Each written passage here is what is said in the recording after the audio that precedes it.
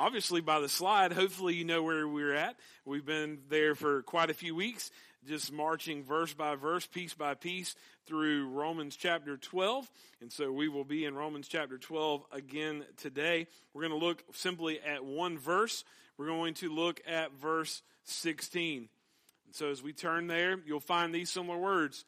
Paul says, as we're under this heading of the marks of a true Christian, the marks of a true believer, we're to take introspect in our own hearts and our own lives, not to look around, not to look on the pew or nudge the person beside us, but to look in our own hearts and see if we are living up to the standards of which God's word said we're to live. So look with me, Romans chapter 12, verse 16, one verse but packed full, and we'll unpack it though. Paul writes these words, live in harmony with one another. Do not be haughty, but associate with the lowly.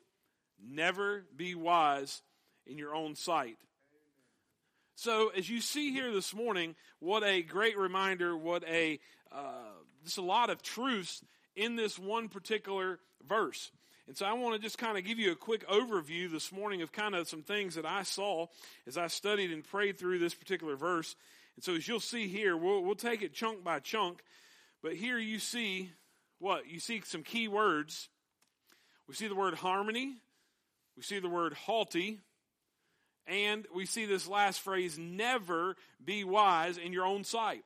You know, as I marked this down, as I began to work through the text, I was like, okay, God, what is the theme? What do you want me to see? What do we need to see this morning as we go through this text? And I was like, I love alliteration. You guys know that. So harmony, haughty, and I was trying to think of another word. And then I realized about midweek really where the gist of this verse lies. And it lies with one word, and that is the word humility. Humility. And so as we see this first part of verse 16, we'll take that, live in harmony with one another. And I want to simply ask you this morning, what does it mean to live in harmony? A few weeks ago we talked about unity, but what does it mean to live in harmony with one another? It means to be in agreement. It means to be one accord. No, we're not supposed to be all the same, right? We're all members of the body. We're all created uniquely. We're all made in the image of God. We're all made to do different things. The eye can't do what the foot can. The hand can't do what, whatever else can. The ears can. And so I think this morning as we kind of step off into this, and as I've already told you, kind of the big thing, P.O., will you wiggle the mouse? There you go. Hopefully some of y'all are awake now. All right, just like the computer. But as we talked about humility this morning, it kind of being the overarching theme of today's message of having humility, listen, the first step to harmony is humility. The first step to harmony is humility. Where do we see this? Well, Paul later, just 3 chapters later, he tells us, look here in Romans chapter 15, verse 5 and 6. He says, may the God of endurance and encouragement. Aren't you thankful this morning that God is a God of endurance, that he doesn't give up on us? But also, he's what? He's a God of encouragement. How many of you have come this morning and you need some encouragement? We're going to look to the Lord. Right? We need more encouragement in 2022. So may the God of endurance and of encouragement grant you to live in such what? Harmony with one another in accord with Christ Jesus, that what? Together you may with one voice glorify the God and the Father of our Lord Jesus Christ. Harmony. If we're going to have harmony, what does verse 15 say? That we're to be together, that we're to have one voice, that we're to be in an agreement, that we're to be in one accord. Interestingly, as I was studying and working through what it meant to live in harmony, interestingly, one of the definitions that I ran across talked about an internal calm. An internal calm. And so I simply wrote these words in my notes. Some things must be settled internally before there can ever be harmony externally. Right? So if we're going to be in harmony with one another, there are going to be things in our lives that we're going to have to settle within us, within our own hearts and our own minds before there is ever unity, before there is ever harmony within the body of Christ. There must be that harmony within each of us that we must be seeking those things. You know, Peter goes on to drive this point home as well. In 1 Peter 3:8, we see, finally, all of you have unity of mind, sympathy, brotherly love, a tender heart, and a humble mind. If there's going to be harmony, what does Peter say? There's got to be a unity of the mind. But look at how he talks about the mind. He says there's unity of mind, but also there's a humble mind. As believers, there should be sympathy, brotherly love, as Paul drove that home in chapter 12. He starts off this section that we've been studying for several weeks. Let love be genuine and a tender heart. I think this morning, as we think through this, you know, what is the goal? What is the goal of harmony? I want to just give you 3 quick thoughts of what is the goal of harmony. First off, there are 3 commonalities. There are 3 common things that we should have when we are seeking harmony within the body. First off, there's a common object. There's a common object, the gospel. There's the cross of Christ. There's the empty tomb. In essence, there's Jesus. So we have to rally around that common object or common person being Christ. It's the gospel. It's Christ and Christ crucified, Christ risen. So that is our common object, our common subject, if you will. Then there is a common hope. If we're going to have harmony within the body, there has to be a common hope. And that hope is what? That this isn't all there is to life. Right? What you and I see, what you and I have experienced, that is not all that there is. There's heaven. Peter goes on to give us a very beautiful picture of what it means to be born again to a living hope. Look into what he tells us in 1 Peter chapter 1, verse 3 and 4. Under the heading, born again to a living hope. Blessed be the God and Father of our Lord Jesus Christ. According to his great mercy, he has caused us to be born again to what? Not just any old hope, but a living hope through the resurrection of Jesus Christ from the dead to an inheritance. Listen to what he talks about in our inheritance. It is imperishable. It is undefiled. It is unfading. And it is kept in heaven for you. Friends, not only is there a common object, common person, that being Christ, the gospel, there's a common hope that this isn't all there is to life. And then last but not least, I want you to see that there are common desires. There should be common desires for there to be harmony. That people, our desire should be that people will die to self and to sin. What are we talking about this morning? The overarching theme is humility. Is humbling ourselves. So our desire should be that people will die to self and to sin, that they will be saved. And our desire for them should be not just for them to be saved, but that people would grow in grace and truth.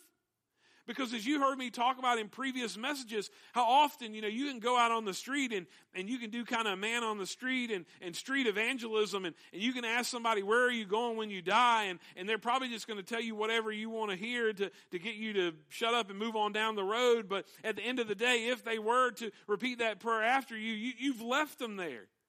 With what? Where's the discipleship? Where's bringing them alongside of you and helping them grow and understand and walk together and to grow and to study God's Word together? 2 Corinthians, as Paul closes out his second letter to the church at Corinth, he says what? He says, finally, brothers, rejoice, aim for restoration, comfort one another, agree with one another, live in peace, and the God of love and peace be with you. You see, friends, Christian hope, as we're talking this morning about hope, Christian hope is when God has promised that something is going to happen and you put your trust in that promise. We're to trust in the promises of God. Now, as we think this morning, as we talk about this humility, some of you may have heard this next statement, what? That humility isn't thinking less of yourself, it's thinking of yourself less. But what's interesting is, you might have heard this, and it's often attributed to C.S. Lewis, but really and truly, just like we see today, a lot of things are attributed to people that they didn't really say. And so even on C.S. Lewis's ministry site, as he's passed on his foundation, they even say, here's some misattributions to C.S. Lewis. C.S. Lewis didn't say this. It could have been Rick Warren. It could have been this person. But in essence, just think about that. It's not thinking of yourself less of yourself. It's thinking of yourself less. You see, we have to put things into perspective, and we need to look to Christ. So we said this morning that the first step to harmony is humility, and I would drive home as we look at this first chunk of verse 16, for there to be harmony, there must be humility.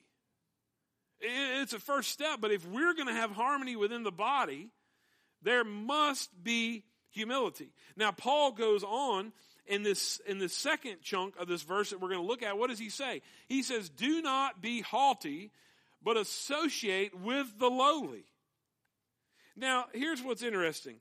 Let's define haughty. Now, some of y'all could define it better than others. Don't any of y'all point any fingers around the room this morning. Someone you think that may be haughty. That's not what we're here to do. But what does it mean to be haughty? Here are just a few things of what it means to be haughty. It means to be conceited, self-important, exclusive, not just proud, but blatantly proud.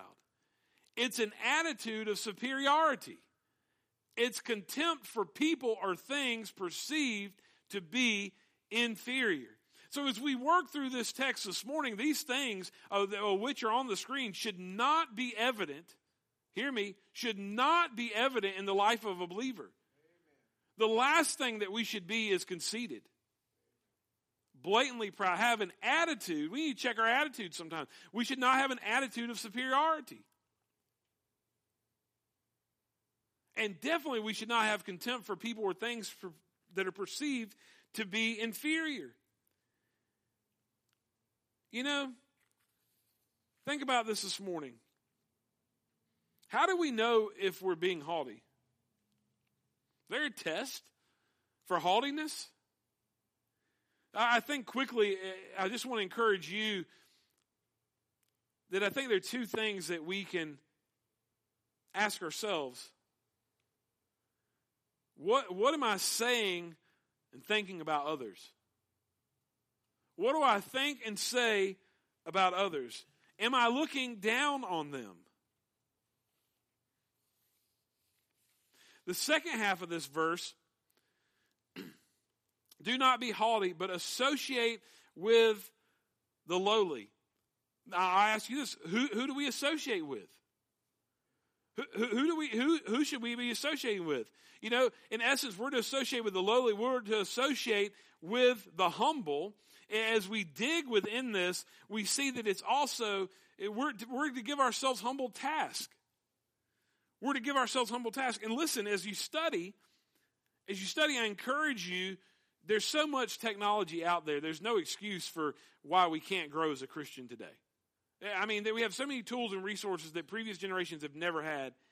And I read the New Living Translation version of this verse, and I was like, man, it nails it on the head. The first part is very similar to what we've already said, live in harmony with one another. But look at the second and third half of the verse as the New Living Translation translates. I'm going to give you a second to read this for yourself.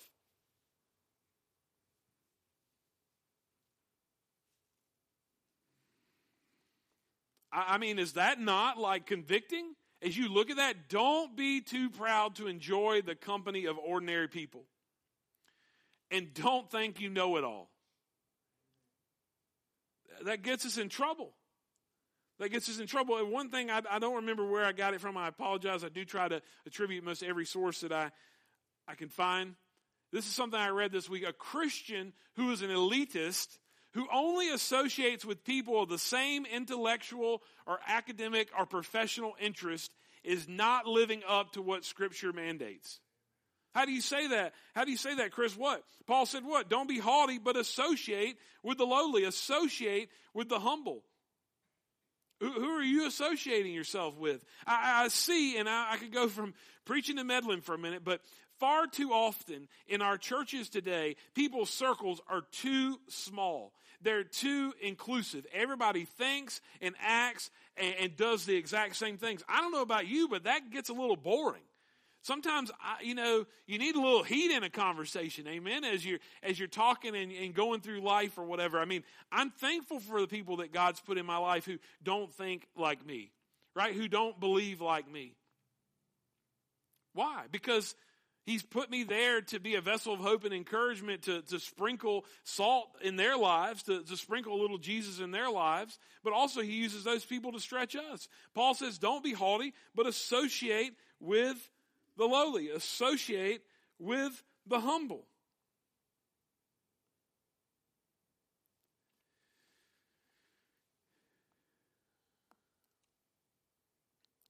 The last section of this verse is what? I don't have a slide for it by itself, but what the last half of this verse is to never be wise in your own sight.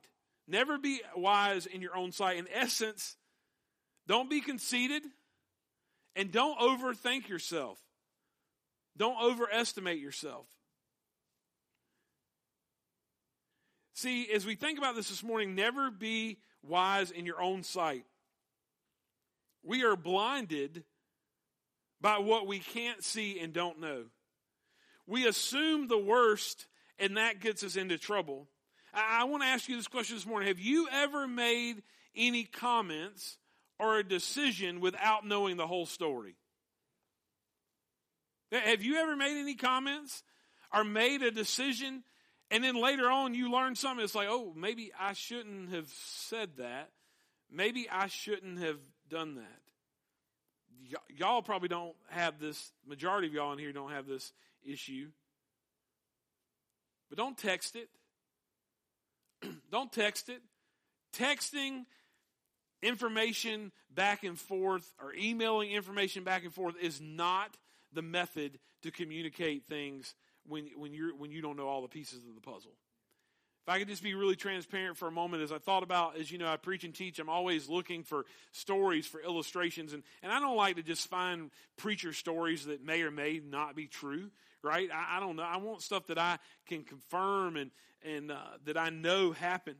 And so I thought in my own life, and there was a time, and I could tell you I'd go into more detail at some other time, but for me, there was some information one Sunday where we had a family when we had our church plant, and they went and attended another church, and I'll never forget I was at Shaw Fest, and so I just rattled off a text and hit send, and it literally imploded that body.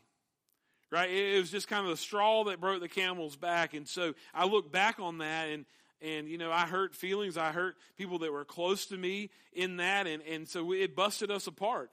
And for a long time, for probably a year and a half or 2 years, there could be no resolution. And what was bad about it was my wife's cousin and her family. And so for a year and a half or 2 years, I couldn't get any resolution. She blocked me on Facebook. They went their separate ways. We couldn't hash it out. But a good friend of mine reminded me in Romans 8:28 that all things work together for good for those who love the Lord. Right? And so for me, there came a time, praise God, that I got to sit man to man with the other husband and to work through those things. But the thing I want to remind you this morning is never be wise in your own sight. Never think, oh, I got this.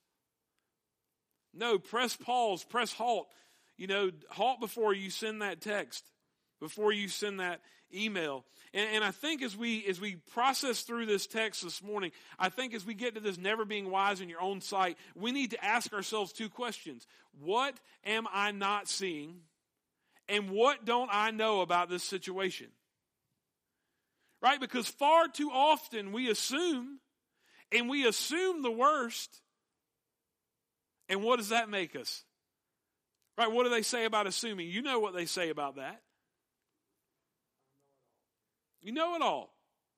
So what am I not seeing? What don't I know about this situation? Listen, don't assume the worst, but assume the best in people. And as I was listening to, I think it was some podcast or talk this week, I was reminded that we're to see people as they could be. We're to see people as Jesus sees them. That we're all a work in progress. We're all being refined by Him. None of us are perfect. So don't just assume the worst, but assume the best. Give them the benefit of the doubt. See people as they could be, as Jesus sees them. As we think this morning about never being wise in your own sight, Proverbs has a lot to say about that. What does Solomon say in Proverbs? Proverbs 3:7. Do not be wise in your own eyes. Fear the Lord and turn away from evil. Proverbs 26 verse 12. Do you see a man who is wise in his own eyes? There is more hope for a fool than for him. Proverbs 28 verse 11. A rich man is wise in his own eyes, but a poor man who has understanding will find him out. In essence, a poor man with discernment can see right through him. So don't be wise in your own sight. We're to live in harmony. We're not to be haughty, and we're not to be wise in our own sight. And so that kind of leaves us to where I want to kind of wrap up this message and just very quickly ask the question, what does humility look like in the life of a believer? What does humility look like? Well, I think first and foremost, and I think this is in the previous message, but it keeps coming up again and again, so I'm going to share it because maybe it'll stick. Maybe it'll stick for me, maybe it'll stick for you, but we see in Philippians chapter 2, these verses, chapter 2, verses 1 through 4, what? So if there's any encouragement in Christ, any comfort from love, any participation in the Spirit, any affection and sympathy, complete my joy by what? Being of the same mind and having the same love, being in full accord in one mind. Doesn't that sound like harmony? Do nothing from selfish ambition or conceit, but what? In humility, count others more significant than yourselves, and let each of you look not only to his own interest, but also to the interests of others. We have to ask ourselves, am I being selfish? Am I wanting it my way? What? And I wrote this in my notes. What would blank enjoy? What would my wife enjoy? What would my friend enjoy? What would they like to do? Look to their interests, not just to your own. Because I believe, and you've heard me say it time and time again, that a humble person can learn from anyone. A humble person can learn from anybody. It's that attitude when you go into it. Are you seeing someone as inferior? Are you seeing them as God's creation, and created in the image of God, of someone that they might know something that you don't?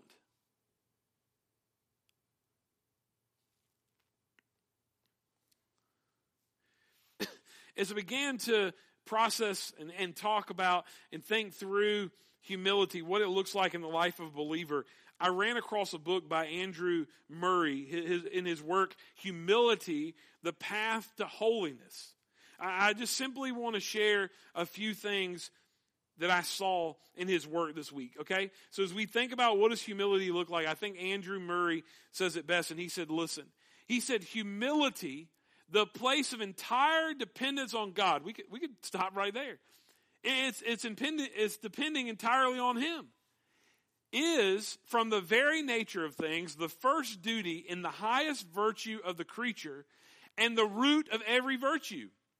And so pride, or the loss of this humility, is the root of every sin and evil. We're to humble ourselves. He said this, pride may die in you, or nothing of heaven can live in you. We have to die to, what's in the middle of that word pride is the word I. What do I want? It's not what I want, but what does the Lord want? What is his will? The psalmist says in Psalm 40 verse 8, what I delight to do thy will, my Lord. It's to do his will, not ours. And so we must humble ourselves to seek him and to seek his will for our lives. I think it so not a coincidence that I keep getting led back to Jesus in Matthew's gospel where he says what? Jesus says, come to me, all who labor and are heavy laden. You know this passage. And I will give you rest. Take my yoke upon you and learn from me. For what does he say? Listen, Jesus, I should have highlighted this yellow. What does Jesus tell us about himself? I am gentle and lowly in heart. If we're going to be like Jesus, if we're going to seek after Jesus and seek for Jesus to flow through us, then we, friends, have to lean not into our own strength, not into our own understanding, not be wise in our own sight, but we must humble ourselves and what? Get that gentle and humility, that lowliness in heart from Jesus. Do you see gentleness and humbleness in the lives of the believers that are around you? Now, hey, we're all going to miss the mark, amen? I mean, come on, we're going to miss the mark. But if you miss the mark all the time, something's wrong. Have a conversation. Andrew Murray went on to say this, and I close with these words. He said, we must learn of Jesus, how he was meek and lowly of heart. He teaches us where true humility takes its rise and finds its strengths, in the knowledge that it is God who works all in all, that our place is to what? Yield to him. Yield. Are you yielding to what the Lord wants to do in your life? In perfect resignation and dependence, in the full consent to be and to do nothing of ourselves. This emptying of ourselves is the life Christ came to reveal and to impart. A life to God that came through death to sin and itself. So friends, this morning as we talked about humility, I think we've got to take a self-assessment of ourselves and to ask ourselves, is there harmony? Are we living in harmony with one another, in one accord with one another? Is there haughtiness in our lives? Who are we associating with? Are we associating with the humble? Are we associating and finding humble tasks that we can perform? And then again, that last zinger that Paul gives us in the last half of verse 16, never be wise in your own sight. Let's pray. Father God, thank you. Thank you for this passage. Lord, thank you for Paul. Thank you for the inspiration that you gave him to write these words. Father, I pray that this coming week that we would seek you. Lord, that we would humble ourselves before you and allow you to just speak into our hearts and our minds, into our lives. Father, I pray when we do, Lord, that we would become more like you and less like ourselves. Father, help us as we do that to go out and to be merciful, to be gracious, to be humble.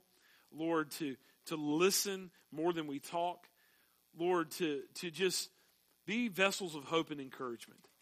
And so, Father, I pray that something that was said today through your word, through this message, through your spirit into our hearts and lives, Father, I pray that we would not just brush that off, but I pray we would begin to process those things, that we would get before you and ask for your strength and for your wisdom and for your work in our hearts and lives. Father, we thank you and we love you, for it's in Jesus' name I pray.